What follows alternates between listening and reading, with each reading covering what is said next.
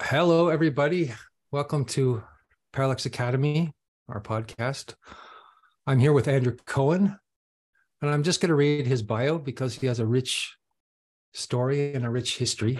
And he's just written a book that I've finished reading the other day called When Shadow Meets Bodhisattva. Andrew is a spiritual teacher, an author, a cultural visionary, and inspirational speaker.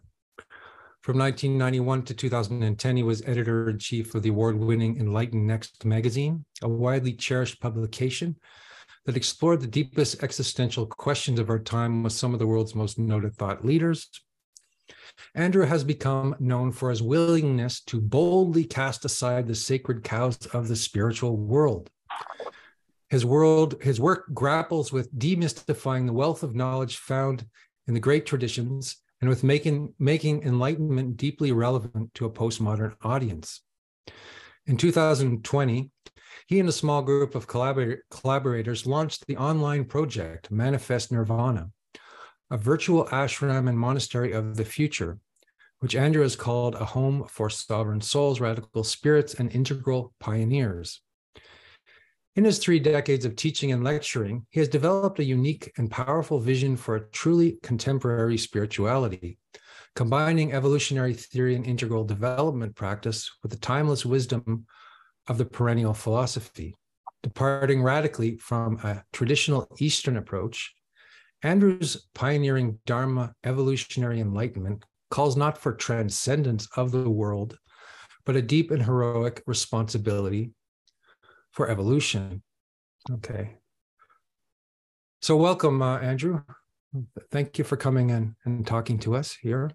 My pleasure. I just wanted to say at the beginning that 4 years ago, I was diagnosed with Parkinson's disease. So as a result, sometimes my facial expressions are a little wooden, but it's just that they don't always indicate my actual emotional state. So I just wanted people to take that into consideration. Sometimes I look a little stiff, but I'm not, even when I'm not feeling stiff inside.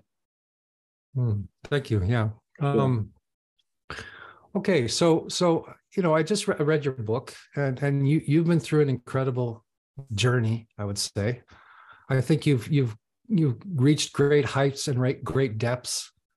I think you've been to heaven and hell both, I would say. That's very true. And you've written this book, which is partly a reinstatement of your desire to teach your evolutionary enlightenment program, and also there's a repentant aspect to it for mistakes you've made in the past, and the fact that I think one of the big takeaways from the book that I got was this intense drive you had in the beginning towards transcendence and the humanizing process that you went through. Is that a fair assessment? Oh, it's very fair. It's very accurate. When part of, I guess if we look at the spiritual process in the context of evolution, what it actually entails is, awakening to the non-relative or absolute dimension of reality as a direct experience, as a direct cognition of knowing the ultimate miracle that exists beyond life and death as the ultimate touchstone and ultimate reference point, which is the awakening to enlightened awareness. And the other is to find a way to become deeply human, deeply vulnerable, and unconditionally real, genuine, and authentic. And the second part usually requires an enormous degree of suffering, unfortunately, because genuine humility is usually hard won by most of us. It certainly has been for me.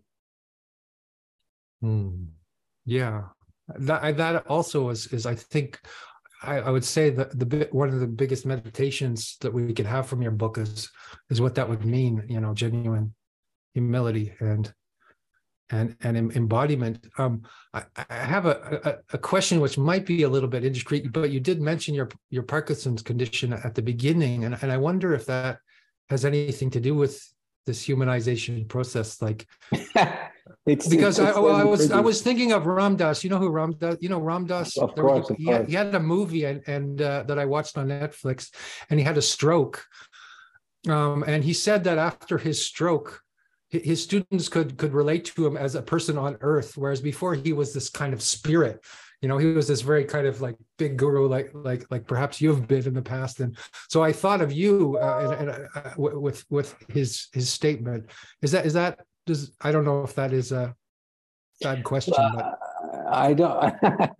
I don't know. I've never asked any of my students if my disease helps me to be seen more as a vulnerable human being than I have been. No one's ever told me that, so I don't actually know. But it could be. It could be. But I have. Because I was and I still am fundamentally a transcender. I mean, to me, that's what I was always most interested in, and what I still is still my highest and greatest value is the experience of transcendence, or the actual genuine awakening to enlightened awareness as a potent, living, vibrating experience of self-realization and enlightenment. But as Ken Wilber has made clear, these experiences of higher and liberating states of consciousness don't necessarily make us transparent to ourselves at a psychological and emotional level. And my biggest shadow was that I didn't think I had a shadow, which when I think about it now, it seems kind of ridiculous, but it was true. I thought that I was utterly self-transparent to myself in a way in which nobody actually is. So I had to go through a lot to kind of come to terms with that, and atone for that kind of avoidance and denial of myself. Yeah, I guess I'm thinking about the vulnerability of the human state, the body, versus this thing called enlightenment, whatever that is, from people who, like myself, who don't know what that is, that it would seem like an ideal or something to strive towards, and perhaps it is. But the enlightenment, oh, absolutely, nothing more important. But at the same time, it's supposed to be like the already existing state, and at the same time, we're in a body, and we have this experience of limitation in a body or whatever. Well, the way I like to think about it, and you were telling me that you're on a Vajrayana path. So my understanding comes from this. I think I've heard of this way of speaking from, I think, Mahayana Buddhism, which declares that there's two dimensions to reality. One is absolute and one is relative. So manifest reality would be considered to be relatively real from that point of view. Real, but relatively real. And absolute reality is absolutely real. So it's that all-important distinction between that which is absolutely real and that which is relatively real.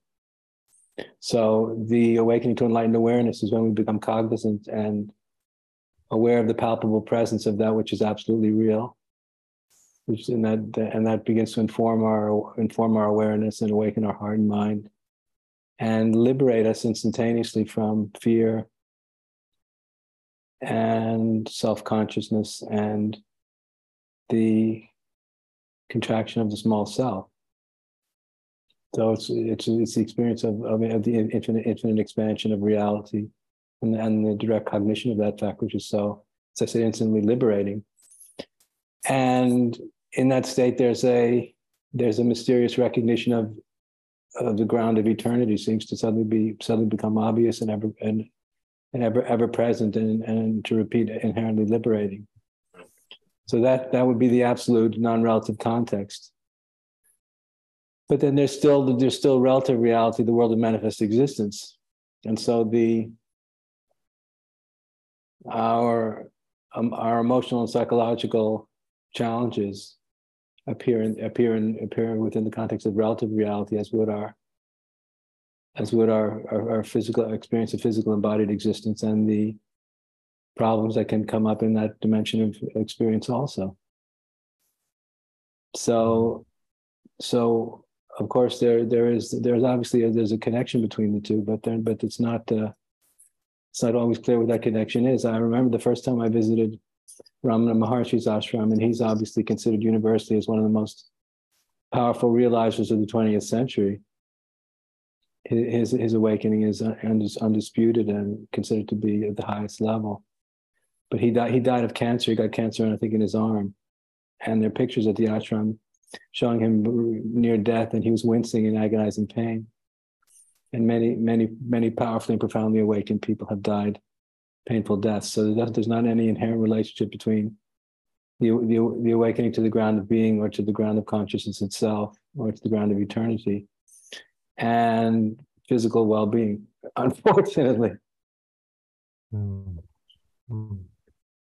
So what about the path then? I was thinking as you were speaking of, I think his name was Robert Johnson. He was a Jungian, and he went to meet Krishnamurti when he was very young. And Krishnamurti was always telling everybody just like awareness is everything, and that's all that matters, and everything else is. And he was very frustrated by that because and Krishnamurti would say, "Oh, do you understand what I'm talking about?" When he would talk about, the state of ultimate being and awareness, and he didn't understand it. So he had to go through all this sort of Jungian therapy or various levels of understanding before he could understand what Krishnamurti was talking about. And in the end, he said he was very angry at Krishnamurti because Krishnamurti didn't give him a way or a path or a direction So I wonder if the non-dual teachers in India often play this trick on us. Is my question make any sense?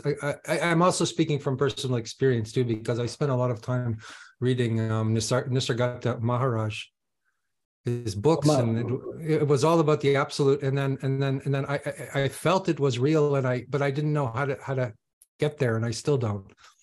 Well, my guru, the great H.W.L. Punja, who was a disciple of the great Ramana Maharshi, played that trick on me. Uh-huh. And I'll tell you what happened. But before I do, just to make clear that, yes, so the problem is that a lot of these realizers of the perspective of divided Vedantas, they reveal the absolute to us. And they say the absolute is all there is. The absolute alone is real. And there can be an explicit or implicit denial of the relative dimension of reality. Mm-hmm. And so for a lot of people like you and me, we say, well, even if we've had a glimpse, even for people who've had glimpses of absolute reality, which exists beyond the mind, beyond time, space, and thought. Yes, but what do I do? How do I live in the world? How do I make sense out of the challenge of the human experience within the context of this kind of realization? And then often a teaching like that doesn't have any answers. They just say, just don't take it too seriously. So my teacher, that's what he did to me. And the most extraordinary thing happened when I met him. I'd been meditating for about 9 years very seriously when I met him. And I was very serious about enlightenment. And I was a very serious meditator. And I was one of the most serious people that I'd met in the group of seekers that I hung out with in India. And I was told about this extraordinary teacher who was a disciple of Ramana Maharshi, who very few people at that time knew about. So when I met him, I thought I knew what I was doing. So anyway, I sat down in front of him, and he was sitting on his bed and I was sitting on the floor. And I said to him, "How much effort do I have to make if I want to be free? How much effort do you have to make if you want to be free?" And he whispered, barely audibly, "You don't have to make any effort to be free." I knew that was the answer. Yeah. Yeah. Because you read the book. So I didn't understand intellectually, I had no idea what he was talking about. But after he uttered those words, I had an experience in the eye of my mind. I saw water flowing down the side of a mountain. I realized that my own true nature was like that water, ever unobstructed and always freely flowing. And then it became obvious to me spontaneously that unenlightenment was merely a thought. That's what happened in about 20 seconds. And the minute that happened, he shouted out loud. We had not been talking. He shouted out loud, "That's it!" And I looked up and I said, "How did you know?" He said, "When a man sees his own face, he recognizes it." That was the beginning of my introduction to this extraordinary teacher. So he was the most radical teacher I'd ever met or I'd ever heard about, because he simply said, consciousness is already enlightened, is already self-liberated. And if you realize that there's nothing to do except accept it and surrender to that fact, there's nothing to do. And he said, how can you approach that which is timeless by doing something in time? He thought it was a fallacy, he thought it was ridiculous, because the idea for him is you have to do something to transcend time. You're already pushing the immediacy of your own liberated state away from you.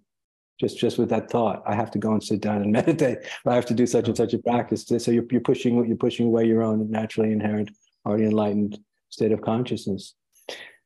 So it's one thing to understand it intellectually, and it's another thing to know that at the level of experience that it exists prior to thought. So after I spent these 3 weeks with him, pretty much on my own, he told me that something profound was going to happen to me when I left him, and I didn't believe him. I said, how does he know what's going to happen to me when I leave him? Who does he think he is? I was full of doubt.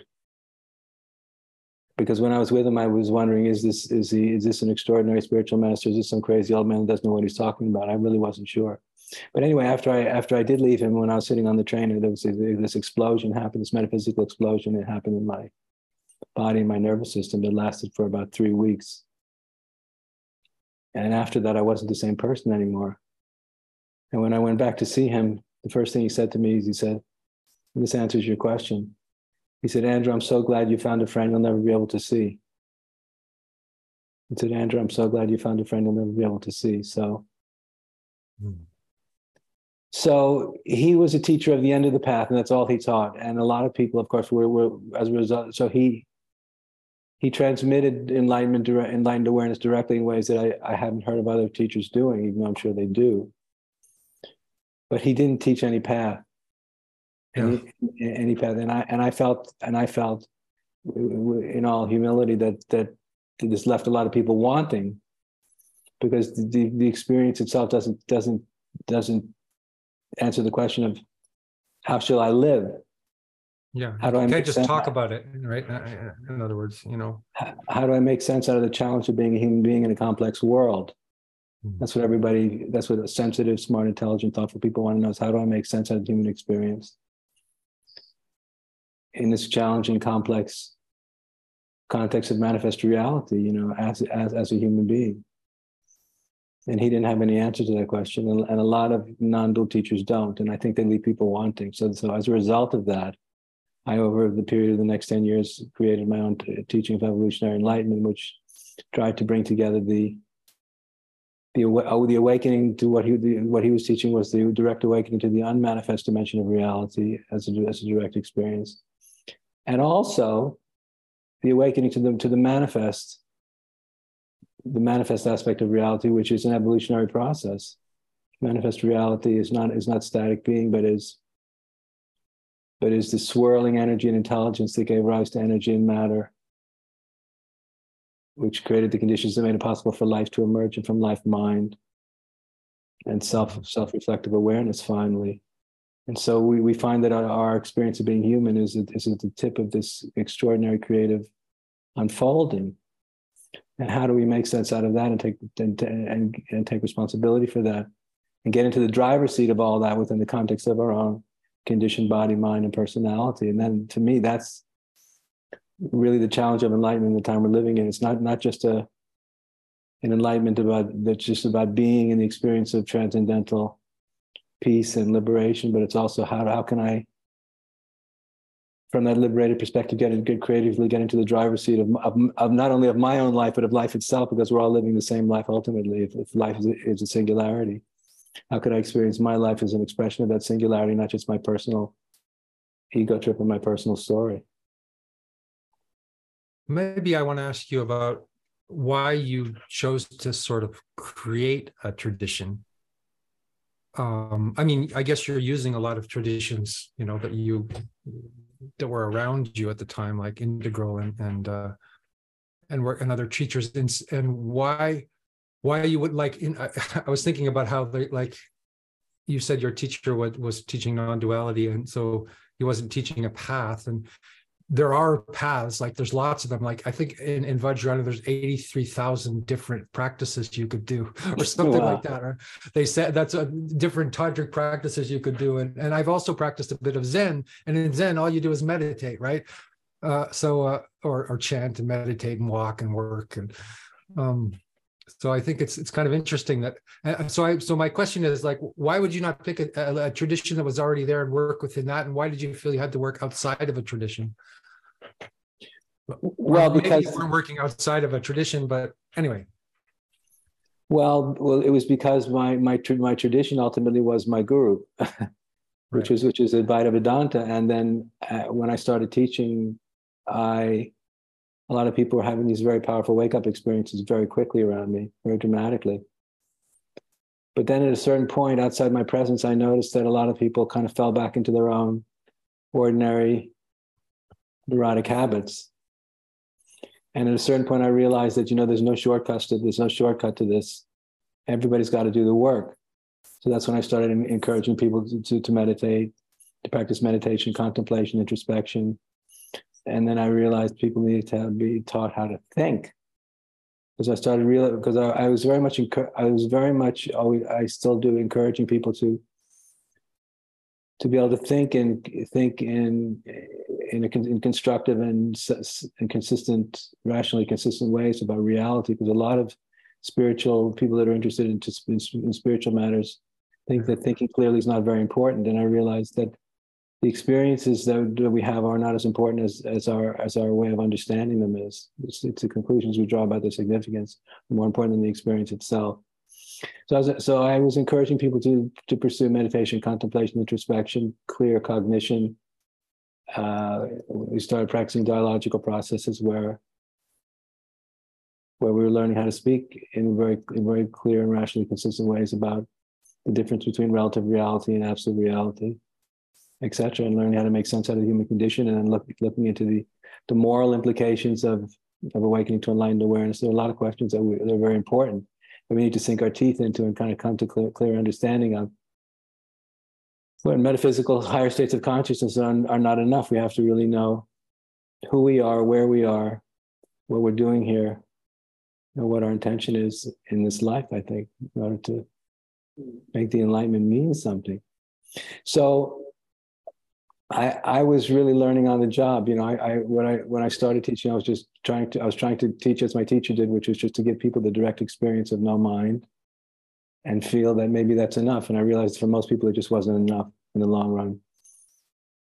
And then when people started doing, spiritual practice and meditation and contemplation and introspection, etc., a lot of the traditional stuff that I was teaching them and people do, I started seeing them learn and grow spiritually. And I realized that the old-fashioned way works, and we need to do. There's only one way to do this. And ironically, my teacher, when he found out I was giving people spiritual practices, got very upset because he felt I was ruining his teaching. Wow. Which I guess I was, but I knew people needed more than just non-duality. It's the rarest of souls that a glimpse of non-duality will set them free unconditioned forever. That just doesn't happen very often. I'm not saying that it's impossible, but it can happen once in a very long while. And for most people need to struggle. Most need to struggle with the complexity of being human, with our conditioned minds and emotions and souls, that we all have to come to terms with. And the experience of non-duality itself doesn't take any of that away. It liberates us from it if we understand it. But it doesn't inherently make everything simple and clear, direct and obvious. Unfortunately, it just requires some serious ongoing spiritual work and vulnerability. And that's what I was trying to, and I think I succeeded at inspiring people to be vulnerable and sincere and serious. And I think in order for the spiritual path to be lived in earnest and to actually lead somewhere that actually means something, that leads to a higher state of development, it needs sustained sincerity over a long period of time. I mean, do people really change? I think a lot of people have been meditating for a long time, start to wonder, am I really changing? Do people really change? And it begins to niggle. And I think our spiritual practice and awakening needs to be so profound that it's convincing. That it convinces not only we convinced, but that others would be convinced also know that this is real. Oh. So hearing you talk again, you spoke about, and also you spoke about this in your book about the need for clarity and to be serious and to be earnest, and much of that is let's say and rational and clear thinking. And I'm thinking like one of the let's say confessions you made that in your book was that the approach had been too masculine, in a sense. So I'm always thinking about that, the difference between the masculine and the feminine approach to spirituality, if there is a difference. And we would think in the postmodern age that no, there's no difference because we're all kind of the same. And do you have any thoughts about that? I think that my approach, I guess, would still be considered to be more masculine than it is feminine, but because I came up against my own limitations, my own blindness, my own ignorance, my own selfishness, and my own sometimes meanness, I've had to forgive myself for a lot of my own shadow issues, and therefore I've become a lot kinder to myself and with other people, because I realized that being human is becoming fully human is a challenging endeavor.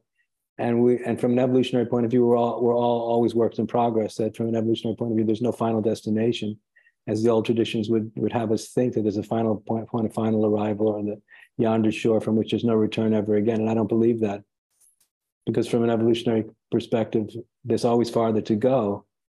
And Western psychology has taught us that in terms of the unconscious and the unconscious and the multiple dimensions of levels that we're all deeply conditioned on, that there's no way any of us can ever get near being fully conscious. So that means we always have to be living on the razor's edge, always being very, very, very cautious and sensitive to our own blindness and to our own unconscious impulses and motivations. So I'm much kinder than I used to be, because I had an overly simplistic understanding for many years, which was that, and I still partially believe this, that freedom is a choice. That it's an experience, but it's also a choice we make to choose to have a liberated relationship to our experience. And I thought, once you get it, then you get it, or you don't get it. So, but I realized that even though I still think that's true, it can often take people many years to get to the point where they actually know how to make that choice consistently. And so, because for too long I didn't understand why people were having so much trouble making that choice, because it didn't seem to be a difficult choice for me. And so, with the crash of my community and when my life kind of fell apart, I started struggling with the same kind of issues that I saw other people struggling with, that I did my students, and I started to understand things I had never seen before from that point of view. And so, as a result, I've become a much softer, compassionate and kinder version of my old self. And I think that because of everything I've been through, people feel a lot of people feel I show up being much more deeply human. That I felt that where the place I was coming from earlier seemed to be so far away from where most people were at, that they almost couldn't where I was coming from seemed unattainable. And a lot of people would be inspired, but also felt discouraged, because how can I ever get there? But now I'm walking on the same ground as everyone else. At least I think I am. People tell me I am. And that makes the liberation that still envelops my soul that much more. It makes it for a lot of people much closer and much more attainable, because I'm not Superman anymore, which is a good thing. Yeah, I was talking to a teacher this weekend, and he was talking about his frustration with religious traditions and how harsh they can be. And like he's saying, like in Zen, they hit you with a stick, And for Exactly. me, I've done Zen and I really loved that. I actually really enjoyed that. I would bow so that I would ask them to hit me with a stick. There's a masochism. I mean, it feels good because you wake up when you're meditating and you're very sleepy. And so it's not necessarily, doesn't necessarily have to be in that spirit, but he was saying, why do they hit you with the stick? And like, your body knows even that there's something violent in that, or something like militaristic or hyper masculine in that. Which I think there's a side there is a masculine side that, but what is that? What is this masculinity? What should it be in the spiritual context? It should be radical, uncompromising, and fierce. Yeah. But what I wanted to say, Andrew, in response to what you just said, is that I think, at least I've come to find, I found out a long time ago, and I don't hear enough spiritual teachers talking about it, that when we get serious about enlightenment, when we get serious about awakening, there are all kinds of forces that are present in consciousness that get stirred up. So on the positive side, I feel that, like I'm fond of saying, that the consciousness delights in its own self-recognition. So when somebody awakens to consciousness, to their own experience of consciousness, this sounds metaphysically strange, but it seems that the ground of consciousness itself experiences delight. Now that's a strange thing I'm saying. I don't know how else to put it. But I'm trying to say that we're not alone in this. That there are spiritual, there are forces in the universe that are working on our behalf to help us to awaken, even if we're not normally aware of them.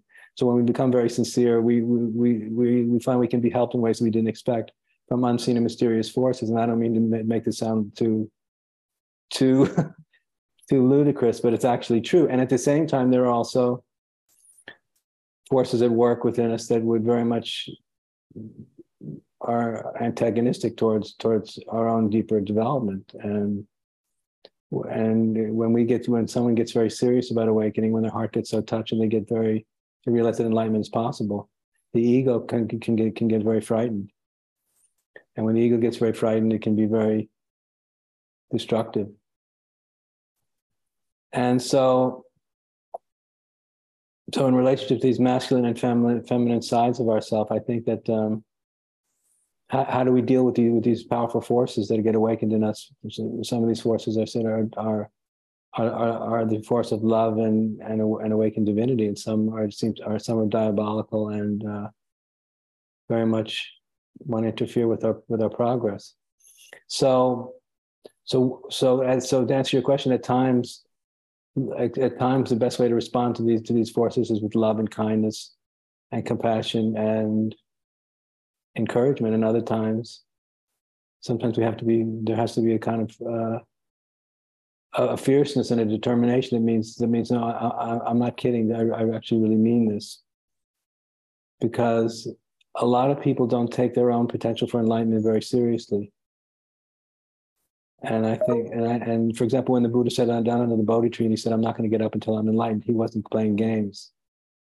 He wasn't going to leave the outcome anything but assured. So he was utterly determined what the outcome was going to be. And I think that to awaken that kind of determination in us, sometimes we need some fierce encouragement to do nothing but take our own potential seriously enough. Yeah, and the Buddha left his family and his castle, and he sure did. It's an interesting thing to think about too. And like, okay, so if we are serious about enlightenment, does that mean staying or leaving? Well, it depends. It's a very good question, Andrew. It depends. So the problem is, you and I are having this discussion in a postmodern context or a postmodern context. So in a postmodern context, the idea of leaving your family behind for the pursuit of consciousness, it would seem utterly ludicrous and irresponsible, and the expression of some kind of madness that will lead one to ending up in some kind of dangerous cult, and it couldn't mean anything else. But in 3,000 years ago, 2,000 years ago, 1,000 years ago, even 500 years ago, in Eastern culture, this was respected. People could understand that there is a higher, what's called a higher calling, and a higher calling will demand in some people will create this necessity to leave everything behind for God, for spiritual realization. And that's the kind of calling I felt. It was absolute, it was unconditional, and it was total. And some people feel called with that kind of intensity. For other people don't. I think the problem with that kind of calling right now is that there's no room in our shared cultural background to make sense out of that kind of calling as for being anything other than totally crazy. That's the problem. Yeah. Because of the materialism and the narcissism and the small-mindedness and the materialism and the cultural narcissism. I'm sorry, I'm repeating myself. The cultural narcissism. But one of the things that happened with me, because just to answer your question about why did I make up my own path, is because when I was in those days, people were getting so turned on that they wanted to leave everything behind. And I saw many times this phenomenon of a couple would come, and let's say the wife got really excited and was no longer concerned about her the husband, her world, her previously understood to be so-called more materialistic or worldly ambitions and values, maybe even including the husband.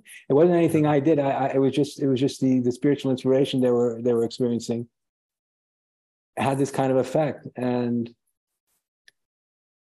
people have accused me of breaking up marriages, but I wasn't doing anything like that. I was just seeing some people wake up to a higher possibility, and as a result, become interested in something that challenged a lot of these postmodern cliches and ideals.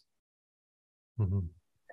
But the cultural context couldn't make sense of it, and then of course when people aren't so spiritually inspired, they start to think about it in a different way. They don't see it in the way they were seeing it when their most inspired moments.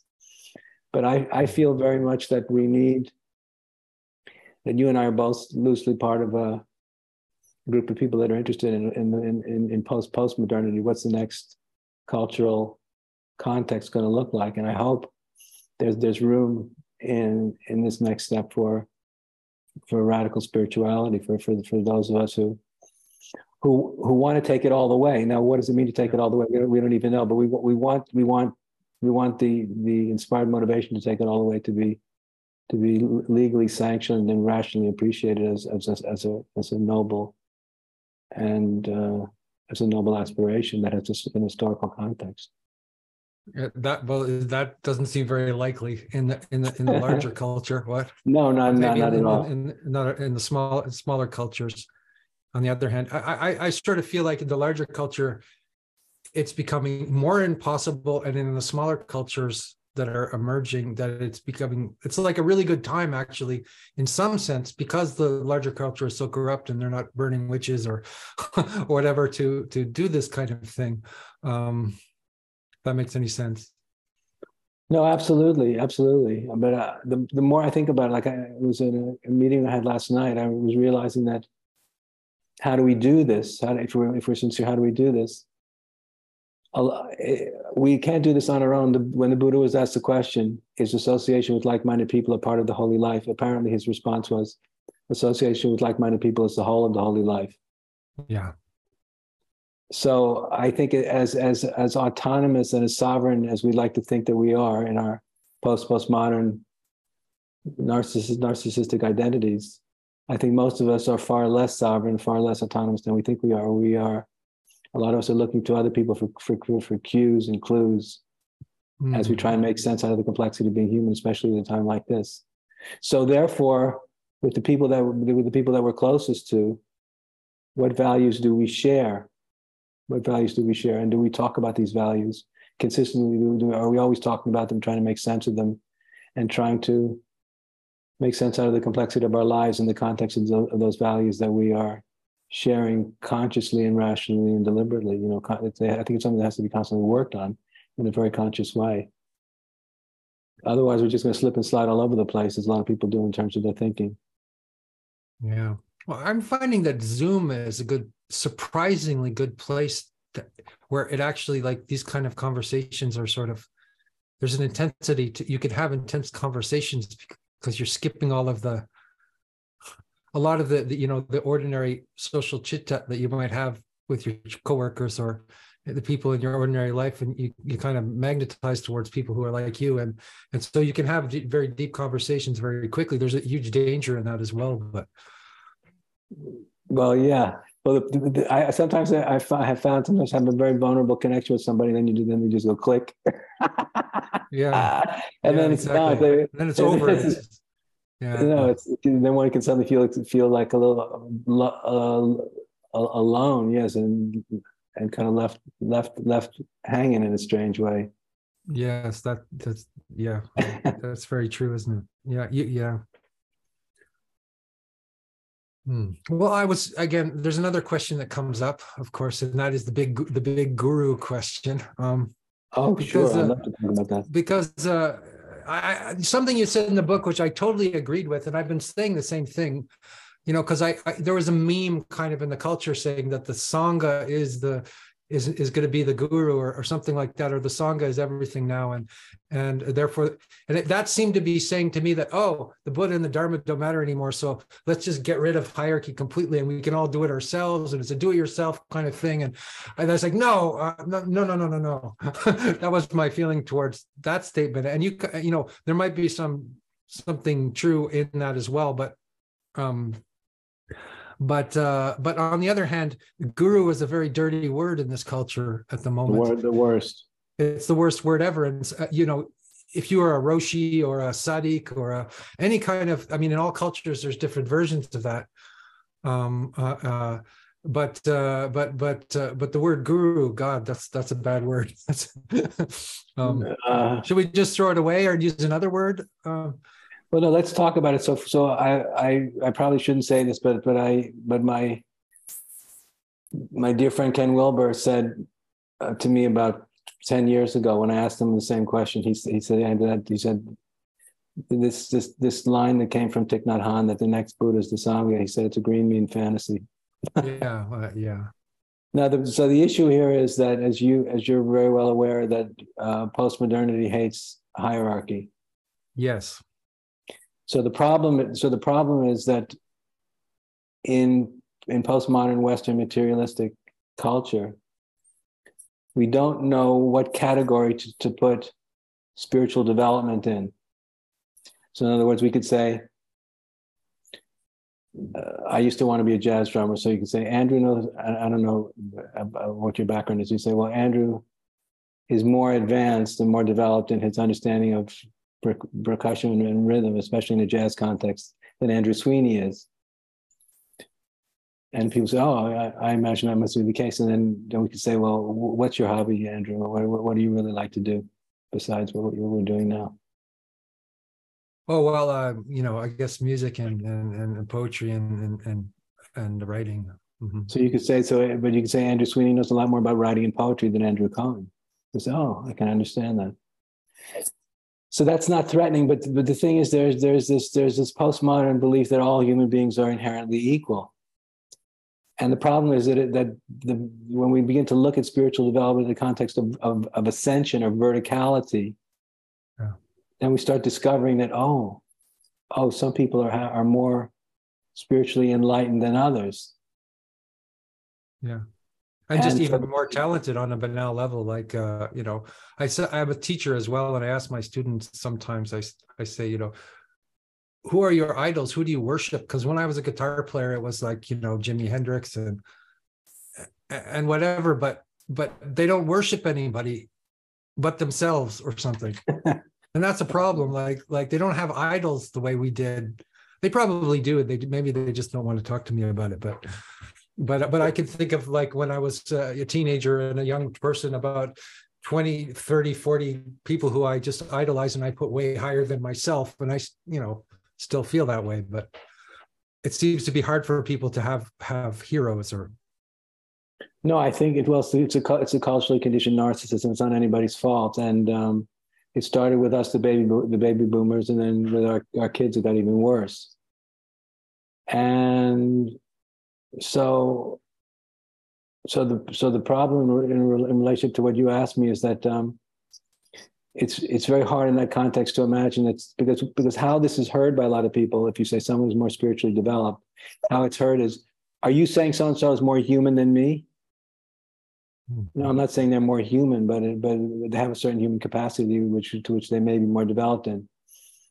But a lot of people hear that as a threat, not as an interesting, compelling possibility. What do you mean someone's more spiritually developed? What the hell does that really mean anyway? Because it sounds interesting.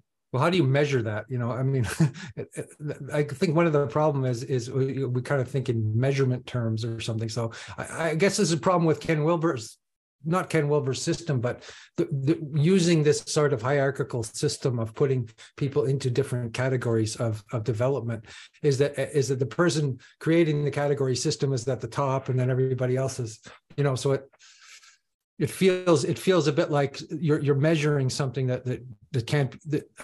Can you measure this sort of thing? Or, well, I absolutely, of course we can, because if we couldn't measure that, it wouldn't be real. So, for example, when I met, I had several spiritual teachers, but when I met my own guru, it became pretty obvious to me after a couple of days that this man was living in a different universe than the one I was living in. His access to consciousness and a whole depth dimension was infinitely beyond anything that I'd ever encountered. And not only my own narcissism, but my own arrogance was challenged by his palpable spiritual depth.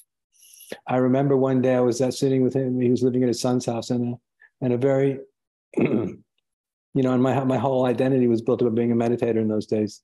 So then a very ordinary older Indian woman came in, dressed very plainly. And she obviously respected him a lot. She touched his feet when she came in. He says to me, he says, Andrew, he said, she's enlightened. I thought, what the hell is he talking about? This is the most ludicrous thing I've ever heard. He said, ask her any question you want. So I remember I said, I don't remember what her name was, but I said, excuse me, madam. I asked her a question about meditation. And she said without hesitating, she said, oh, it's good for beginners. She said, with utterly unself, without any self-consciousness, with utter confidence. And I thought, what does she know that I don't know? She obviously knew something. She was in her relationship to consciousness was completely in another category than mine was. And so the answer to your question is, so you're just saying there is a vertical depth, right? You're not saying that you can measure it. Of course. Well, I'm sure it could be measured in some way, but what I'm saying is, because what I always wanted to know, Andrew, is I had a very powerful awakening experience when I was a kid, like a lot of people do when they're teenagers. I had a very powerful experience when I was a teenager, so I knew that enlightenment was real because of that. But when I became a serious seeker, I wanted to know, well, what does enlightenment look like? How does it walk like and talk like and act like? So then I would spend time with different teachers and I would scrutinize them because I wanted to know, what does this thing really look like when it's not just a state, but it's a way of being human. And then I started to notice that some people had access to greater not depth of just being, but also depth of care, of consciousness, of attention, of compassion, of kindness, and more connected to a sense of ultimate meaning and value in relation to life itself that they seem to be living through them. They just have so much more weight as conscious beings.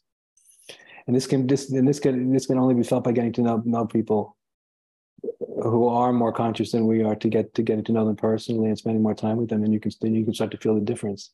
I remember once when I was starting my seeking process when I was about 22, 23, going out to an ashram on Long Island to hear a very famous Swami named Swami Chidananda, who was a chief disciple of the famous Swami Shivananda.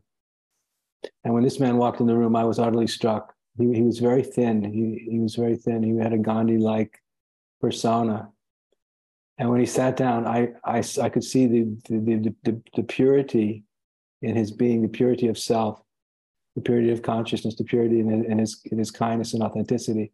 And I could feel what a gross character I was in comparison. I could feel the vulgarity of my own ego, of my own, my thought process, my my self-obsession. I could just feel how gross I was in comparison to this what appeared to be a very saintly being. And later on, when I became a teacher myself, he became one of my mentors.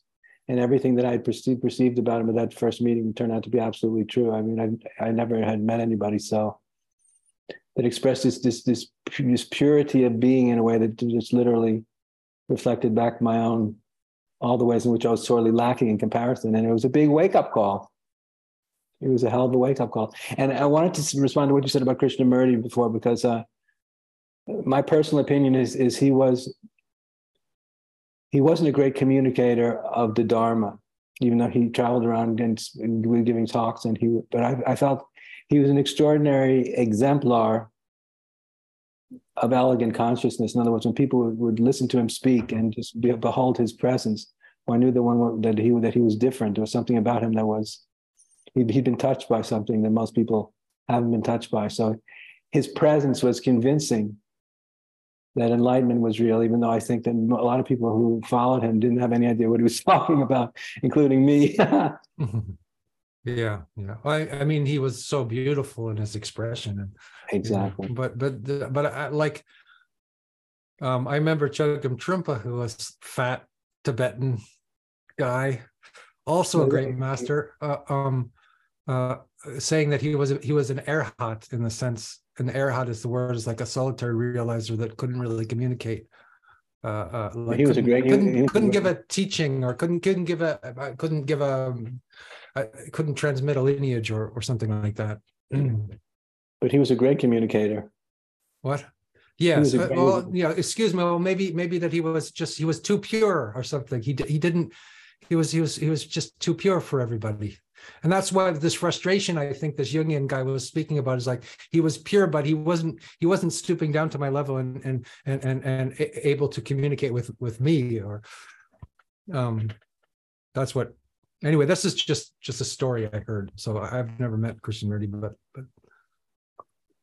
Well, yeah, but anyway, I think, for example, like I saw Trungpa give a talk once, but I never personally met him. But some of my students have been students of his, and people told me that if you got to know him, you couldn't help but fall in love with him. Men and women just completely fell in love and adored him. They couldn't resist his radiant presence was so beautiful. So that's, for example, an example of being in the presence of somebody who transmits a level of depth that's unusual, and it's extraordinary, it's profound, and it's miraculous, and it convinces us that higher development is attainable, and these exemplars would inspire us to begin to make spiritual effort ourselves, so we can become like them.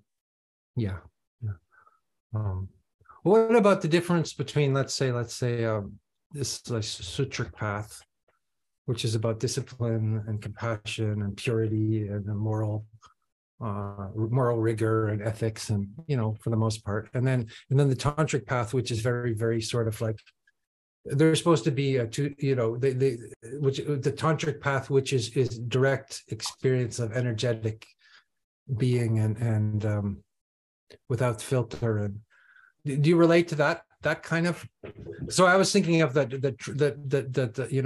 Krishnamurti sort of was a great sutric teacher, and that Trungpa was a great tantric teacher. That's how I sort of see it, but maybe I'm wrong, and what do I know? I mean, these are just my categories.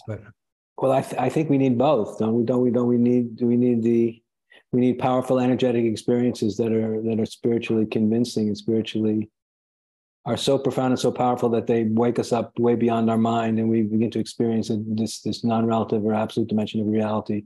It's at such a level of intensity that we become spiritually convinced, and even if only temporarily awaken to enlightened awareness, then we come back saying, "Oh, I've seen it, I've experienced it, I know what the Buddha was speaking about because I've seen it myself." So on one hand, on the other hand, we need to work on having a clear understanding of what these higher states mean and what they reveal to us. Because once again, we want to interpret these higher state experiences in a way that helps us make sense out of relative reality. Because as I was saying earlier, relative reality is the world we are all actually going to live in, no matter how enlightened in terms of these higher states of consciousness we may believe ourselves to be or may actually be.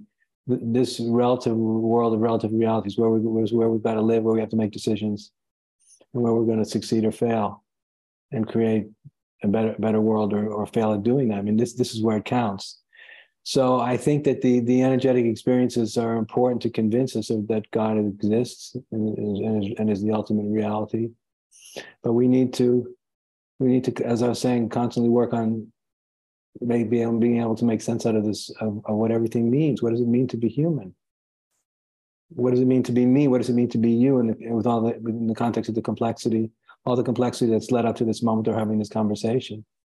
How big is the context that any individual, including us right now, are seeing this all happen? And of course, I think the wiser the individual, the bigger is the context that they're holding. And that's something in the context. In order to develop that kind of context, we need to work on it. Spiritual practice every day. Who am I? Where am I? Why am I here? So, yeah. Yeah, you said earlier that you felt like you needed to teach your students how to, about thinking. That I talk to a lot of philosophers, a lot of intellectuals. I talk to a lot of people from all kinds of, backgrounds and ideas, and a lot of, people who are really into books and thinking, and Hegelian and phenomenologists and people like that. And then I also know a lot of spiritual people who speak about the intellect as being something to overcome or destroy, or so that we could have this pure egoless state. And I always sort of put myself somewhere in the middle, of saying that you do need to train the intellect up to a certain point. And I know that I personally probably made the mistake of going into a lot of practices without really knowing what I was doing, and I would have benefited from studying. And so now studying seems to be important to me. Do you have any thoughts about that? About the Well, intellect? sure. So I think having a healthy, well-developed intellect is very important. Yeah, it's very important. But in the spiritual context, or the enlightenment context, the intellect can become problematic to the degree that our ego is identified with it. So the problem is, a lot of really wicked smart people know they're wicked smart, and their ego tends to be identified with the fact that, oh, I'm aware of how wicked smart I am, and then the intellect becomes an obstacle to deeper wisdom, and to capacity to be a deeper, selfless, radiant self. And so then the ego can become the intellect can become a huge obstacle to people whose egos are identified with it. But if our ego is not so intensely identified with our intellect can be our great guide, a great servant.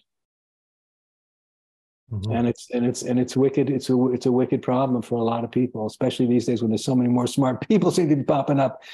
And sometimes when I hear some of the conversations you have with people, I've been jealous of your capacity to kind of engage on so many different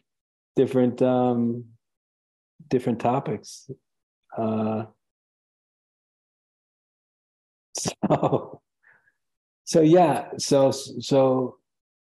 the intellect is very important, and we want to learn how to be intellectually rigorous and have a strong intellectual capacity. But we have to be if we're interested in the freedom of enlightened awareness, we need to be very careful not to be identified with at the level of ego. Much easier said than done. So there's nothing more impressive than meeting a wicked smart person who demonstrates genuine humility, that demonstrates a non-attachment to their own brilliance. Right. Yeah. So again, that humility seems to be the key here. Yeah, it's very rare. Humility is a very hard-won virtue, and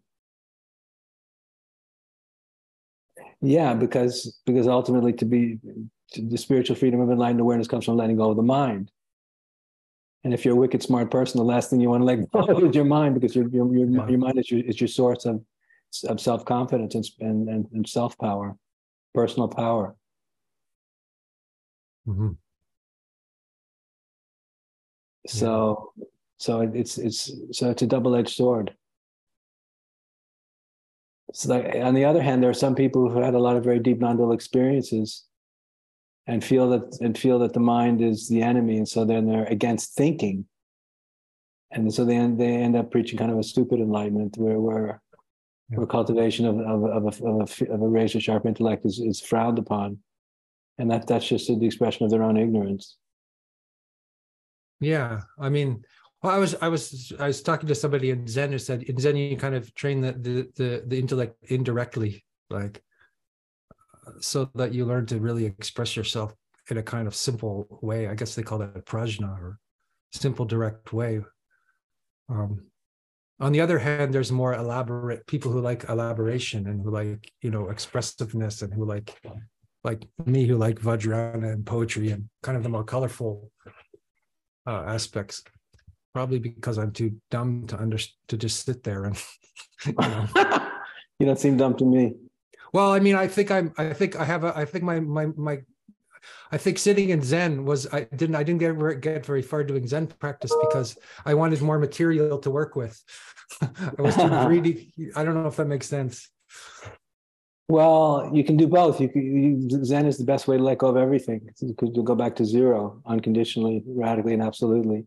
And then when you're finished, you can go back to cultivate your intellect. But I'm just repeating what I said a few minutes ago. It's so ironic because in watching some of your dialogues with other people, I've been amazed at the range of topics that you're able to converse with a reasonable degree of confidence in is impressive. Oh, So, thank you very much. Yeah. Well, no, I think, yeah, I want to work on multiple levels and on multiple things. I don't want to just stick with, I guess that's a blessing and a curse in some ways, because I'm too, I go in too many directions all at once. But anyway, thank you for saying that.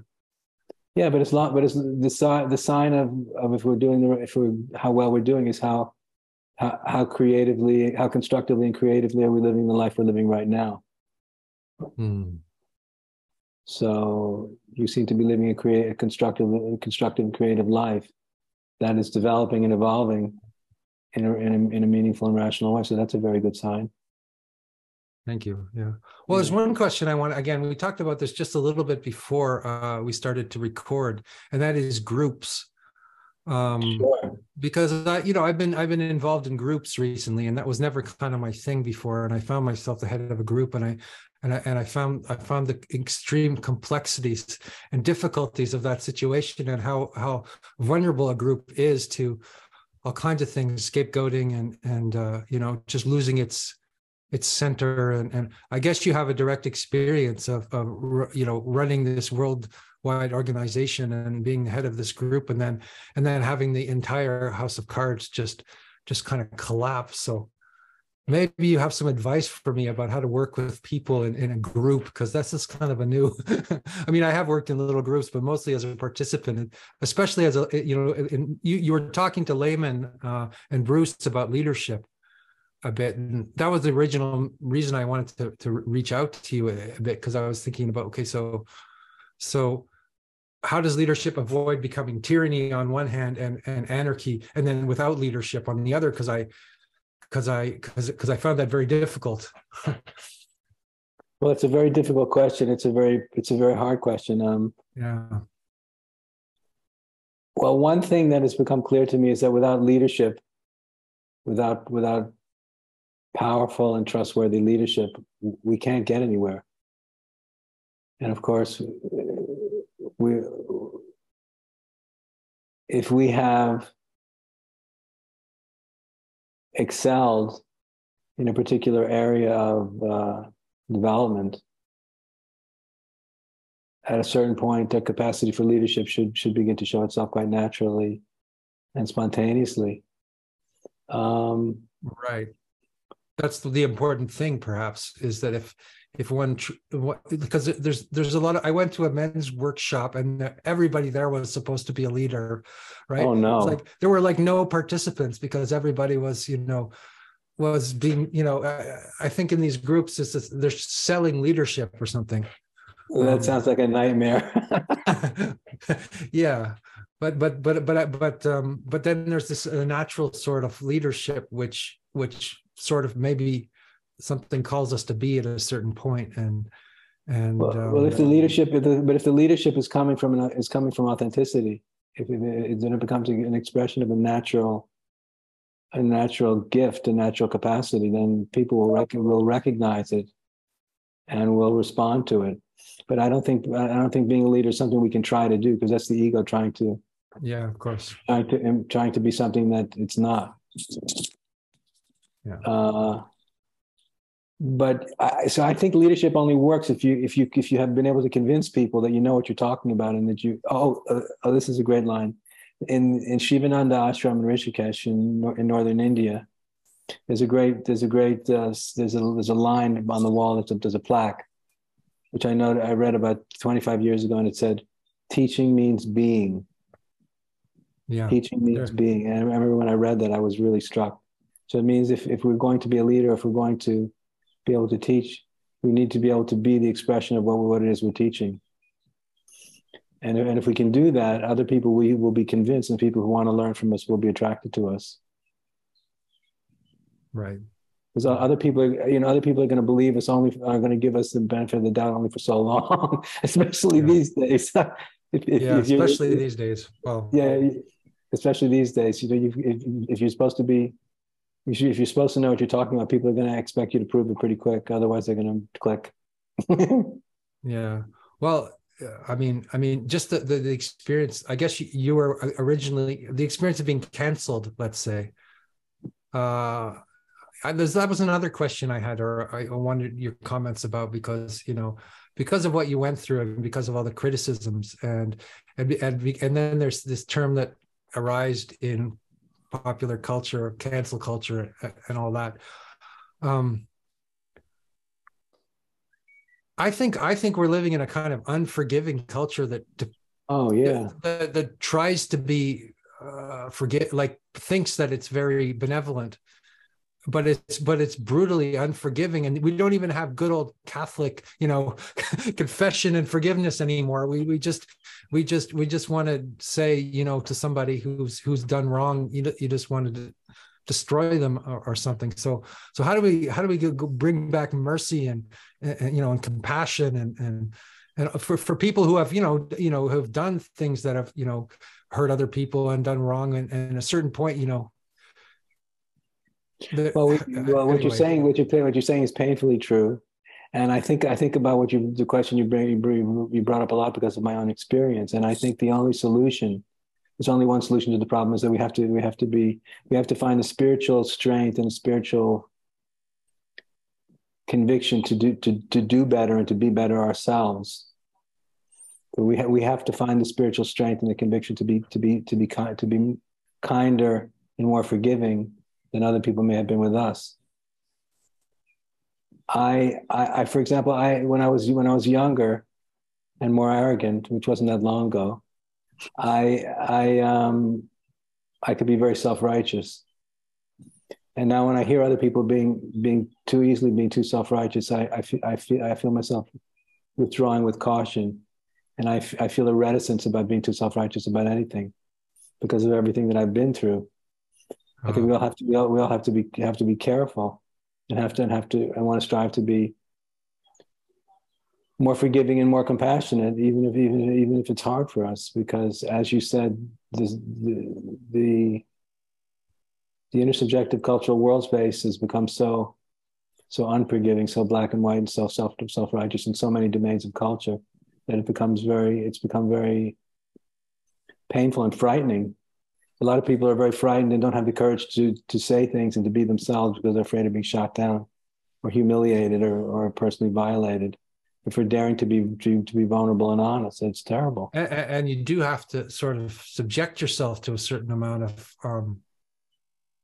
you have to negativity if you put yourself out there. Like you have to subject yourself to a lot of other people's projections and darknesses and amen, brother. Yeah. And so I guess that is part of is that part of sort of like becoming more human and becoming able to deal with the blows of, or something like that.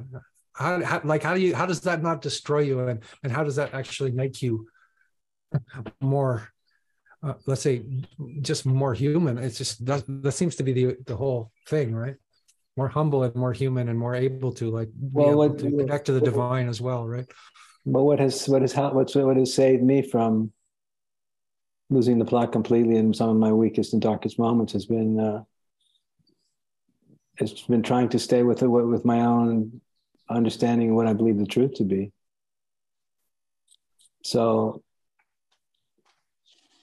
so what is actually going on here? What actually is the truth? If one is being harshly criticized, you want to say, well, what is true about what's being said? Because if there's something true there, I want to learn from it. I want to integrate this. And what about where the people are coming from? What about where other people are coming from is not true, and it's just an expression of their own shadow and their own projections. And we have to try to be very clear about that. If the man said the truth and set you free, and that's what saved me in some of my darkest moments, and still does. Because we're all human, and it's painful to be canceled and to be condemned and to be vilified. No, it's not easy. But then there's a tendency to want to apologize. Like you said, you went on your apology tour. I quote in your book for the people that got hurt in the dynamics of your community. I've noticed that if I have done something wrong and then I go to apologize to somebody about it, it often makes it worse. Or so how do we, like, I guess in traditional religion there's a way to, let's say, atone for things, and that's very important, like this process of atoning for when we've done something wrong. Let's say to ourselves, oh, I did something wrong there, and I'm sorry about that, and maybe I can do something, or but yeah, it just seems to be, where is the line here? Well, I think that being able to apologize in a way that's going to be heard, if it's going to be heard, there has to be a measure of trust and respect there. Yeah. Because if someone has closed their heart to you, then nothing you say to them is going to make any difference, because they literally don't care anymore. And that's the problem. And so relating to what we were saying a few minutes ago, if we believe we're spiritually developed, that's a place we never want to get to, that we never want to shut ourselves off completely from any other person. No matter how atrociously we may feel they have behaved, we still want there to be a human connection between us. Because the minute you write somebody off, you stop seeing their own humanity. And so therefore you're going to stop listening. And so, and if they are in a position where they're trying to atone for something they've done wrong, however imperfectly they may be attempting to do it, we won't recognize it, and we won't even want to recognize it, because we'll just want to hold the grudge, unfortunately. Because what I try and do is I try and see all these things we're speaking about in the biggest context, that this is part and parcel of the human condition. This is how human beings have mistreated each other and betrayed each other for millennia. And so a very powerful way not to personalize the challenges of our own personal circumstances is to see it in a larger developmental context, and then to develop compassion for ourselves and for everyone else in this kind of context. It makes it easier to survive and to become spiritually more authentic. One of the most powerful articulations of, let's say, the shadow that I've seen was the work of René Girard. He talks about how there's a scapegoating mechanism really at the beginning in culture, right? Because he says the first stone on the temple was like a sacrificial altar. It's like somebody needs to be sacrificed so that the community can. There's a tension that develops in the community of the war of all against all, and then you choose a sacrificial scapegoat, and you sacrifice that scapegoat, and then there's peace for a while, and then it's a way of sort of letting go of the steam of the culture, and that's like our unconscious humanity, there's always, it seems like there's always this sort of scapegoat mechanism at work, and there's always it's like a temptation to want to vilify somebody, because this is going to relieve you of the tension of your own darkness or your own shadow. Or sure, and often we project our own shadows onto other people, and then want to destroy them as a way of avoiding our own shame. Of course. So yeah, what I wanted to say was, in response to what you're saying, is it's all painfully true, and it has been painfully true for a long time. But we all have to learn. We all have to make. I think we all have to be willing to make the effort to do better, because doing better is not necessarily spiritually an easy thing to do. But I think if we're spiritually inspired and motivated and believe in a higher principle, then we have to make the effort to do better ourselves, even if the other or the others will not or are not or will not. I don't think there's any other way to respond that makes deep sense. Mm-hmm. Take the higher ground in a sense. Yeah, we have to own it, own the whole problem at a deeper level if we have the courage to do that. Because this is how human beings have been treating each other for a long time. But I wanted to get back to what you were saying about, if you don't mind, about the challenging issues of group dynamics, group psychological, emotional, and spiritual dynamics. And getting back to what we were saying about what I was saying earlier about sharing higher values with our most intimate friends, is that the goal in the meta modern movement, I've noticed, is less about personal enlightenment and more about the attainment of a radical and profound and powerful sovereignty and autonomy. Yeah. And I can clearly understand why powerful sovereignty and autonomy and independence is so necessary and important in these times where there's so much confusion about what's real and what's true. That a lot of the smartest people are saying we have to learn how to sense make in the midst of all this complexity and confusion, and they're completely right. But that's a very difficult thing to do. I mean, most people don't truly think for themselves about that much. A lot of people are very lazy thinkers and kind of take on board what people who they respect and look up to think and assume it's true. Very few people have done the hard philosophical work of really starting from scratch and trying to make sense out of life and purpose and meaning for themselves. So if you're working with a group of people, the majority of whom obviously haven't dug that deep yet, then the group can be emotionally swayed very easily or spiritually swayed very easily by the experience of higher states, the opinions of what some of the smarter people in the group say is real. And then as you could experience these crazy and frightening dynamics that you said you experienced with your own group, where people can be very positive and then turn on a dime and become very destructive, almost like a wave passes through the group. Yeah. Yes. And then this happens when there are very few sovereign individuals, truly sovereign, autonomous individuals in the group. And so it's one thing that surprised me and I continue to be surprised how few people actually think deeply for themselves about anything, and therefore we're so easily manipulated by circumstances, by other people's opinions. And of course, everything that happened with the pandemic revealed that to us in a larger cultural level in ways that have been a big wake-up call and have been so frightening and so disillusioning about human nature. Mm. So this is kind of the leading edge. I think where we have to work at the level of culture in order to wake up so this kind of stuff stops happening. But it happens in politics, it happens in religious context and in spiritual context and elevated philosophical context also. Yeah. Well, I think you need a strong peer group or some people who are there's thinking for yourself, but there's also having friends who you trust and who are critical thinkers themselves about these sort of situations, or you can get kind of. Oh, anyway, that was kind of my experience. That the only way I could sort of figure out a certain group dynamic was speaking to other people. No, amen. That's the most important thing is having deep friendships, but real deep friendships that aren't, and as I was saying earlier, they're not just personal, they're not based just upon a personal loyalty and lived experience, but based upon shared values.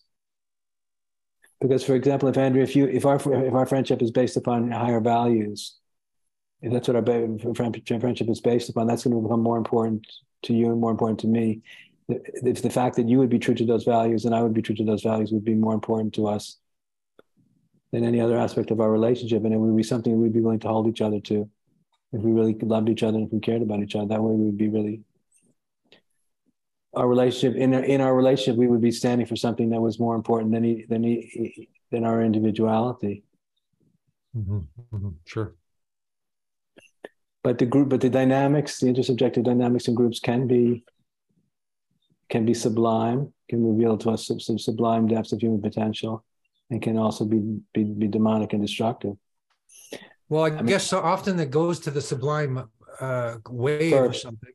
There's like this burst of, and then that's when things start to get destructive. It's like you can see that on so many different levels. You can see that in like I was thinking, I was like, somebody becomes Lenin, somebody becomes Trotsky, somebody becomes, and they're all very idealistic in the beginning, and they have this great new future. And you also spoke a little bit about this kind of revolutionary impulse that you felt, and I think that's an interesting thing to look at as well.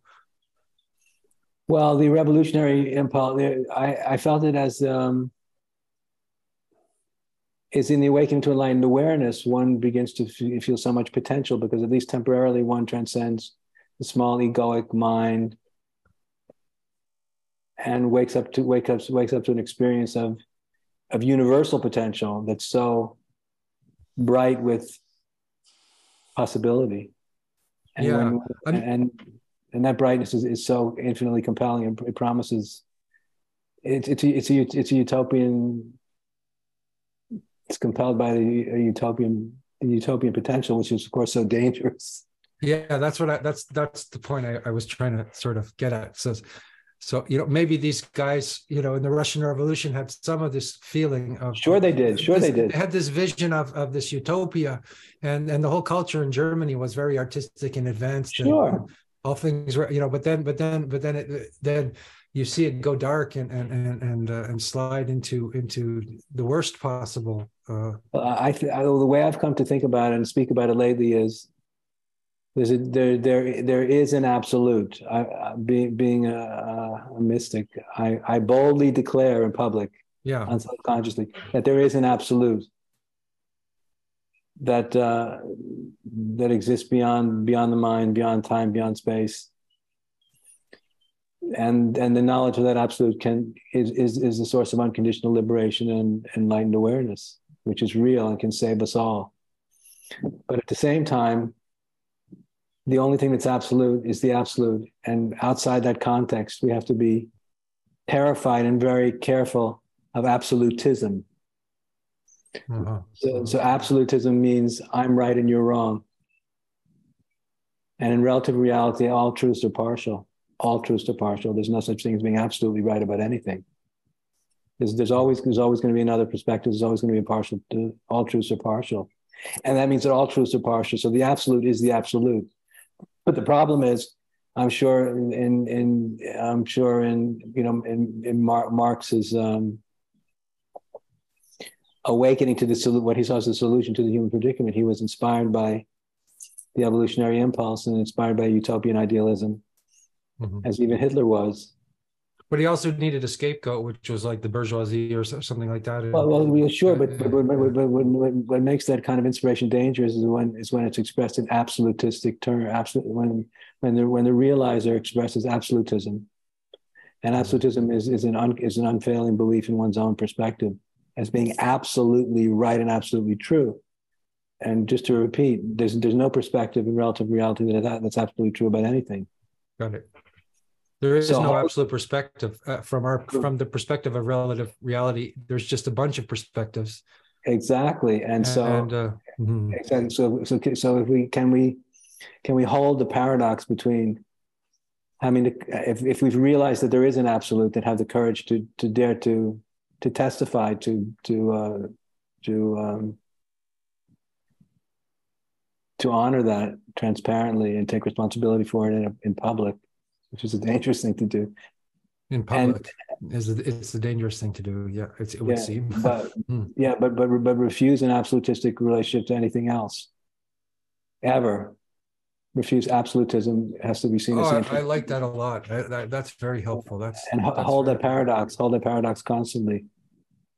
So there is an absolute, but nothing in relative reality is absolute, except the absolutes, and hold that paradox, and that will keep us safe from all the failings of utopian idealism.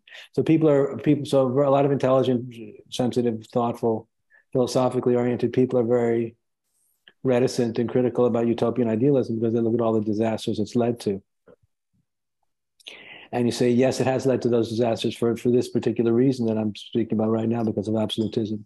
But the utopian impulse is what created the universe in the first place.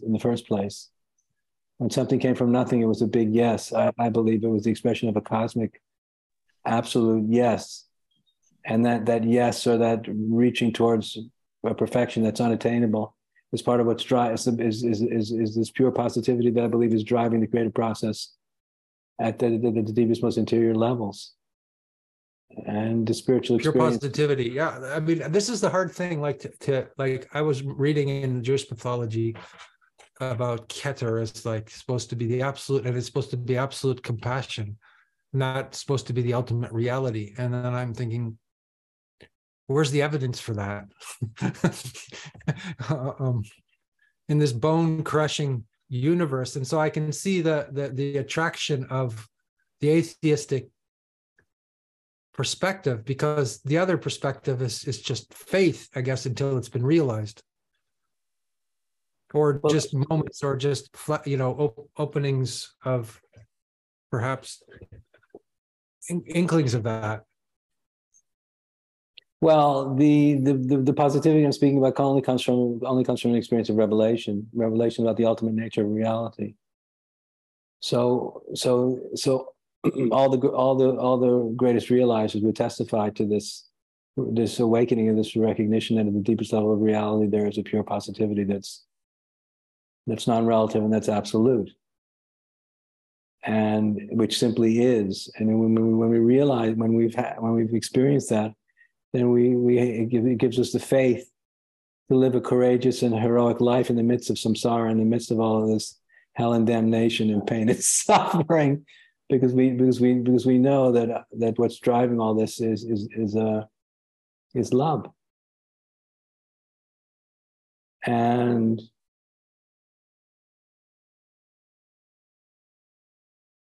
if our faith is very strong, and this is what realizers are, how they're tested, is that, and this is easy to say and very difficult to live, is that ultimately we would want to get to the point that where no experience of pain or suffering or agony would ever cause us to doubt the ultimate truth.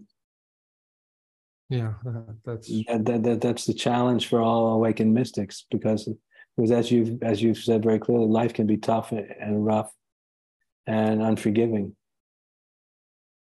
and so we need to be able to cultivate the spiritual self-confidence to learn how to be spiritually strong in the midst of the temptation to doubt.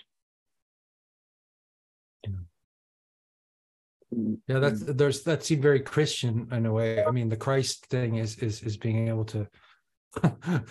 I mean, that's the ultimate sort of ability to take on, to have that kind of faith. But well, my guru once said to me, and I think he was quoting Ramana Maharshi, and this is something that blew my mind when he said it, and it continues to blow my mind now, which is that the only difference between enlightenment and unenlightenment is doubt. Is doubt. So he said, Andrew, when you cease to discriminate between samsara and nirvana, you'll be free. Easier said than done. Oh, I mentioned Christianity, and of course I'm thinking of Jesus on the cross saying, "Why have you forsaken me?" Exactly. Having this ultimate doubt at the very end, and then not, I guess, but sure, but to be true to that example of Jesus on the cross, we're all, in the end, we're all human, and we're all subject to frailty and fear and pain also. Yeah. No matter how enlightened we may be, as I told you, if you come to Ramana Ashram here, you see this great realizer on the verge of death is wincing in pain. it's dealing with this paradox between relative reality and absolute reality, which is, you know, wrestling with that paradox as heroically as we can is a big part of what living the spiritual life in earnest is all about, I believe. And there's no perfect way to pull it off because we're all imperfect vehicles. Maybe go back a little bit, because there's still a question in my mind about the difference between utopia and, let's say, the promised land or the city of the hill, or you know, it would seem that the Marxist plan is to build a utopia, a perfect world on Earth. Whereas is that the goal? Whereas instead of it being sort of like try to make this world, which is obviously has its heavens and hells and horrors in it, you know, incredibly much better, or but also enlightened consciousness entering the world. But is it ever going to become not those things? Well, you remember also in Mahayana Buddhism, they talk about the land of Shambhala. Sure. Trungpa Rinpoche spoke about the land of Shambhala. So it seems that in the awakening to enlightened awareness, some people who are in deeply realized souls, it becomes there's awakened in them a vision of the land of Shambhala, which is the Eastern notion of heaven. Yeah.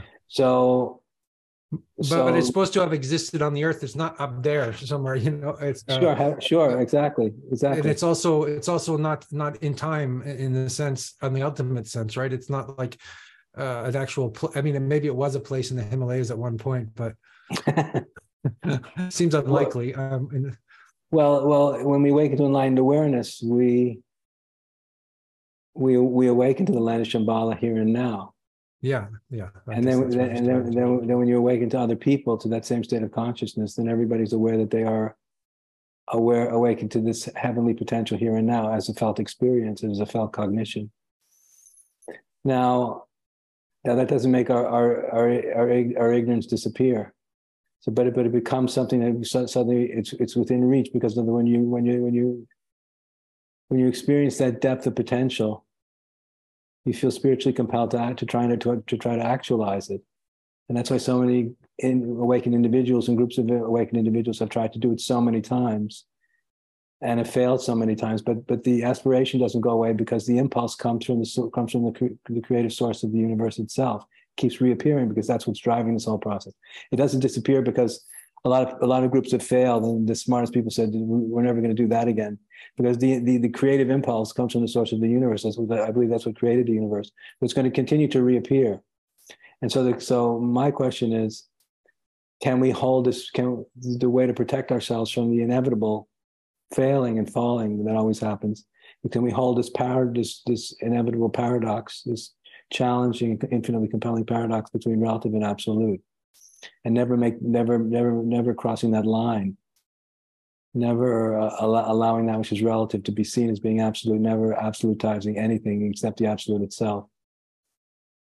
So crossing the line would be either abandoning the world for the absolute, or it would be abandoning the absolute for the world. Well, that would be crossing the line? No, it would mean mistaking something that's relative for being absolute. Mm-hmm. Okay. That's the problem, because otherwise everything. Then we see everything is relative. And the way I understand it is that in our most inspired and awakened moments, we feel compelled to reach for that which is we feel compelled to reach for that which is impossible to attain. So we realize I'll never be able to attain this, but I feel I have to reach for it because I have nothing else to do. So I'm gonna reach with all of my energy for something that I'll never attain, and in that reaching, a new space, a new potential is going to reveal itself that wouldn't unless I was willing to stretch that far. And that's where I think emergence actually comes into being. So I know I'm never going to arrive, but I feel so spiritually inspired that I'm going to do everything I can to achieve the impossible, knowing that I'm going to fail. But even though I know I'm going to fail, I'm not going to stop. And because I'm not going to stop, something new from an evolutionary standpoint will come into being. Right. Sort of like Moses not making it to the promised land, but then striving fully, and then till the next, I guess, the next iteration of being the future. Well, it's because because in relative reality, there's no final arrival. Yeah. Also, yeah. There's no final arrival. But if we It's give paradoxical again, right? It's paradoxical again, because can we hold the paradox? Because if we give everything for the promise of the possible, then new potentials begin to reveal themselves that would have never revealed themselves unless we stretched that far. Because if we feel it's not possible and or it's so dangerous and stupid, we never want to try that again, then we close the door. And so we want to keep the door open while learning from the past failings and the past mistakes. And I think then we don't lose touch with our own awakened innocence and inspiration. Can we do it better?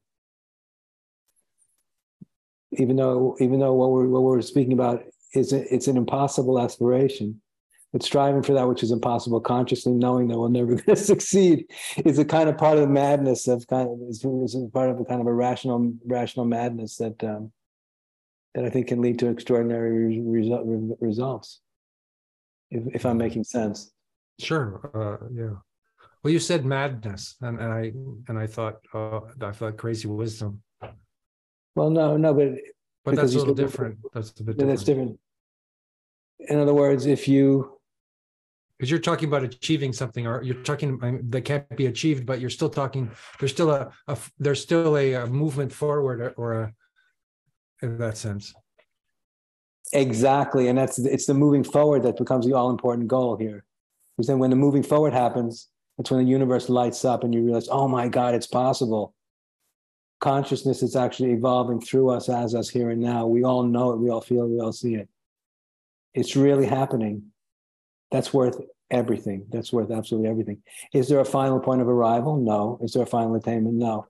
But do we have the courage to stay in that space of total insecurity and which requires total commitment? Because that's where the most exciting dimension of the universe reveals itself, I believe. But it requires this total commitment and this total risk-taking and trust in spirit. And yet at the same time, being ferociously rational and very disciplined, for us not to get too carried away with our own experiences and with our own visions also. Mm-hmm. It's an infinite paradox and an infinite balancing act that needs to happen. Because I'm just repeating what I just said a minute ago, but the thing is, what most of the smartest and most sensitive and intelligent people do is because of how many times we've all failed, and because how dangerous it is, people close the door. Yeah. And then there's a lot of other wonderful things to do in life, but in terms of this particular dimension of evolutionary potential, it can only be realized through maintaining this delicate balance I'm speaking about, which for most people is hard to grasp. Well, maybe just some people want to live full lives, and that's fine. And then there's other people who are on the edge. I don't know. Exactly. But I think, a life fully lived from a spiritual point of view comes from it's when we're conscious, it's when we become conscious of the deeper terrain in which we're all traveling here. And aligning ourselves with as much as possible.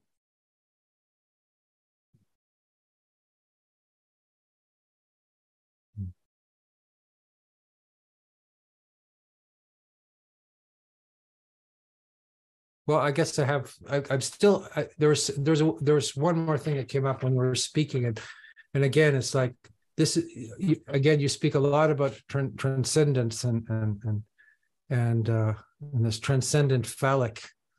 My friend Alexander Bard always talks about the phallus, and this constructive mentality.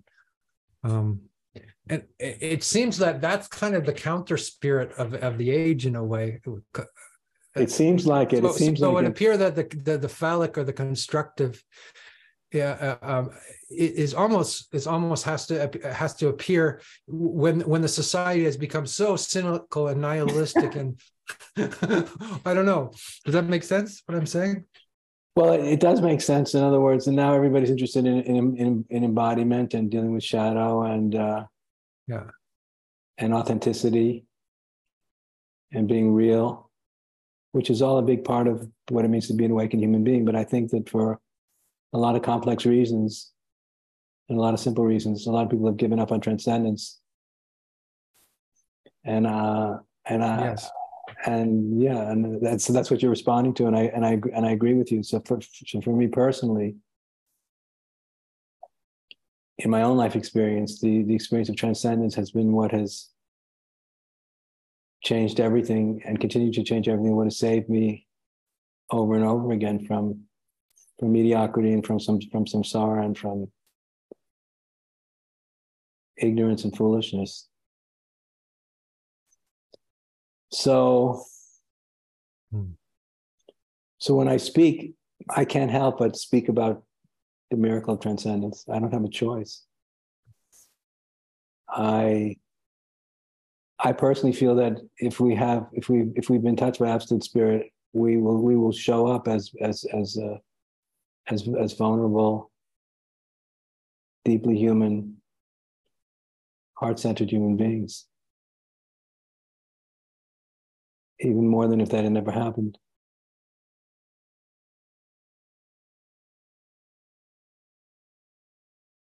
But what you said a minute ago is very true.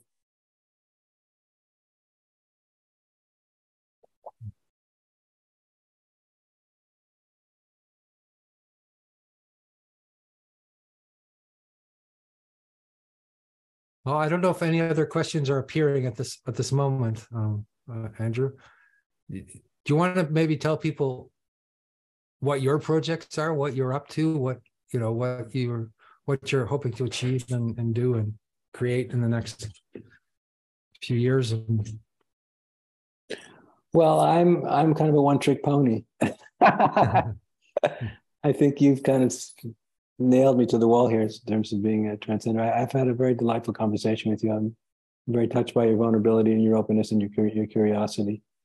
I'm very interested in at this point is the evolution of the triple gem. And you're a Buddhist practitioner, so the triple gem is the Buddha, the Dharma, the Sangha, the teacher, the teaching, and the community. And the Guru, the Deva, and the Dakini. That's the inner part. Yeah, amen, amen. So I've become quite convinced that structure of the triple gem is the most powerful and profound vehicle in which consciousness can be awakened individually and collectively. So the project I'm working on is that this idea of the triple gem came into prominence about 3,000 years ago in the traditional era. So what does the triple gem look like when it takes the journey from the traditional era to the modern era to the postmodern era to the post or metamodern era? What does it actually look like? How does it walk like and talk like and act like? And what shape does that structure look like now? And how is it different than the traditional one? And this is what I'm working on.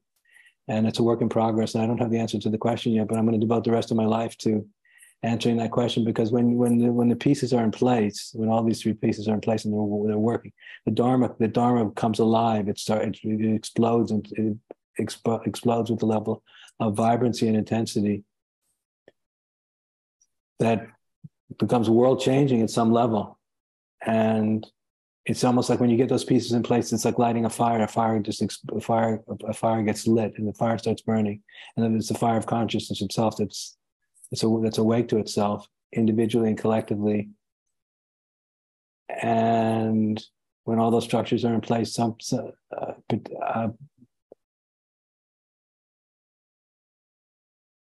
I'm losing my way. So answering that question is what I'm devoting the rest of my life to, and I haven't found the answer yet. I'm aware of the problems with the traditional structure, the traditional expression of the triple gem. That doesn't work in postmodernity for a lot of obvious reasons, because postmodernity has educated us and made us understand that there's no such thing as a perfect human being, and the world we're living in needs a dharma that can embrace all dimensions of life in ways that often traditional dharma can't. So that's what my for the rest of my life project is, that, and to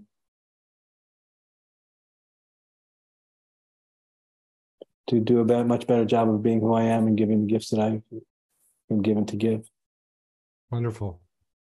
Yeah, I that's wonderful. That's great. I mean, I think that's hopefully my aspiration and project as well. I at a much more humble level than you, but how do I say that? Yeah. I guess we do what we can with what we have in the moment, and that's what we're here to do. Yeah. There's somebody. Oh, sorry. Go ahead, Andrew. I'm sorry. I'm finished. Go ahead. No, there's a few people who have come in and out because we had this conversation in the afternoon, and I invited a few people from my community, and there's a guy named Jacob who's here, and some people came and left, and I left it sort of open for people if they had any questions for Andrew. So, Jacob, are you there? Do you have a question for Andrew or not? Hey guys, thanks Andrew for inviting me in. Hey, I was thinking, hello Andrew, the other Andrew. Hi. I met you actually once, Andrew, at I think it was the Transpersonal Psychology Conference in Moscow in 2010. Oh yes, sure. Yeah, I was there. Is that true? I was there with I don't know if you remember her. She was speaking to my then girlfriend from the Damanhur community in Italy, Esperide, Ananas. Oh yes, I remember that. I remember we had some connection with them. I think we did an article on you guys. Yeah, probably. Vibrant lady. She was quite a bit older than me, but she was an interesting. She taught me a lot. Anyway, do I have a question? Well, I didn't. I missed the beginning of the conversation, so I don't know how much you touched upon this. But I haven't followed all of your story and your process. But I know that you fell from the pinnacle of being a big teacher at some point, and there was a lot of brouhaha around that, I guess. I was just curious if you would share a little bit on how was the personal experience of that for you, for being so successful, and then I didn't even know all the details of what happened, but if you would want to share a little bit of your personal experience of that rise and fall. Well, a book just came out that I wrote about it called When Shadow Meets the Bodhisattva, which goes into a lot of detail about that question, which I couldn't possibly go into here. Andrew just read the book, and he told me that he was moved by it, which I very much appreciate. But in a word, it was hellacious and awful and painful and deeply humbling. I can imagine. So how would you say 2 more words about that? Like when shadow meets the bodhisattva, how did you? Well, I'll read the book, of course, but yeah. Well, I told Andrew that my shadow was I had a particularly bad one. My shadow was that I believed I didn't have a shadow. Dangerous. So very dangerous. So that got me into a lot of trouble. And even now, when I think about it, it's obviously ludicrous. But it was that was the reason why I was missing a lot of signals that the world was trying to give me that I missed, because I was so convinced of my own purity and perfection, which obviously wasn't the case.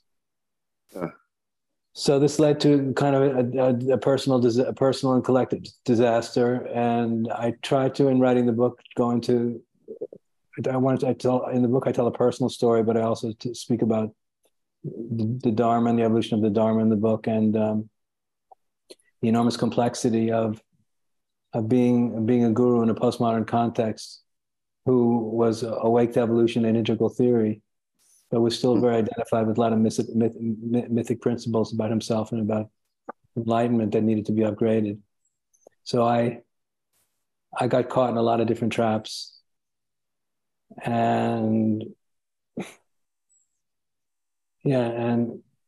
a lot of suffering was a result also of a lot of my students suffered as a result of the fact that the whole world we built together crashed for a lot of reasons that weren't only because of me. So I've come out the other side after this happened 10 years ago. So I've come out the other side, and I'm hoping that I'm going to be a better teacher and a better man and a better understanding of how to do this right as a result of all the agony and confusion that was a result. That's my hope. Interesting. It's interesting that you're the Thanks for only. sharing. Sorry to interrupt, Jacob. Yeah, excuse me. No, so yeah, so just would you even say that did you fall into the trap of absolutism yourself? Yeah, that you just mentioned. Yes. Okay. Guilty as charged. But you're the only guy who's admitted it. You know. Yeah. Which is kind of interesting. I mean, there's so many gurus who have, you know, I can't see Osho going, being repentant after creating like a cult with bioterrorists and, you know, even though he was a wonderful teacher in many ways himself. So it's very interesting that. But he kind of had Sheila, his assistant, embody his shadow, no? It seems. True. That's very true. Right. That's a good point. Very true. Judging from the documentary, at least. Yeah. Yeah, he didn't talk. He just let this whole thing happen around him. Yeah. Cool. Thanks for sharing, Andrew. That's interesting. I think, but in a way, our greatest mistakes is what we can learn the most from it. Yes, I amen to that. I think I'm in the process of still doing that. I think I will be for the rest of my life. Awesome. Yeah. Thank you. Cool. Thank you. Thanks, Jacob, for popping in. So are we moving towards wrapping up here? And Andrew, is there anything else you want to say, or you think I feel very complete. I feel very grateful because, as I said, you're very you have a unique kind of spontaneity in the way that you think and respond. That's very deep and very personal at the same time. I feel very grateful, and I feel complete. Yeah, great. Me too. I also want to mention I'm talking to your friend Mark Gaffney soon. Oh, cool. I know you're having a series with him, so I think we're talking on April 3rd. I'm starting a series with Mark, and so there's a lot of things going on. I'm also having another talk with Zevi Slavin, who's a wonderful Hasidic practitioner. Rabbi, yeah. And he was great. That was an amazing talk.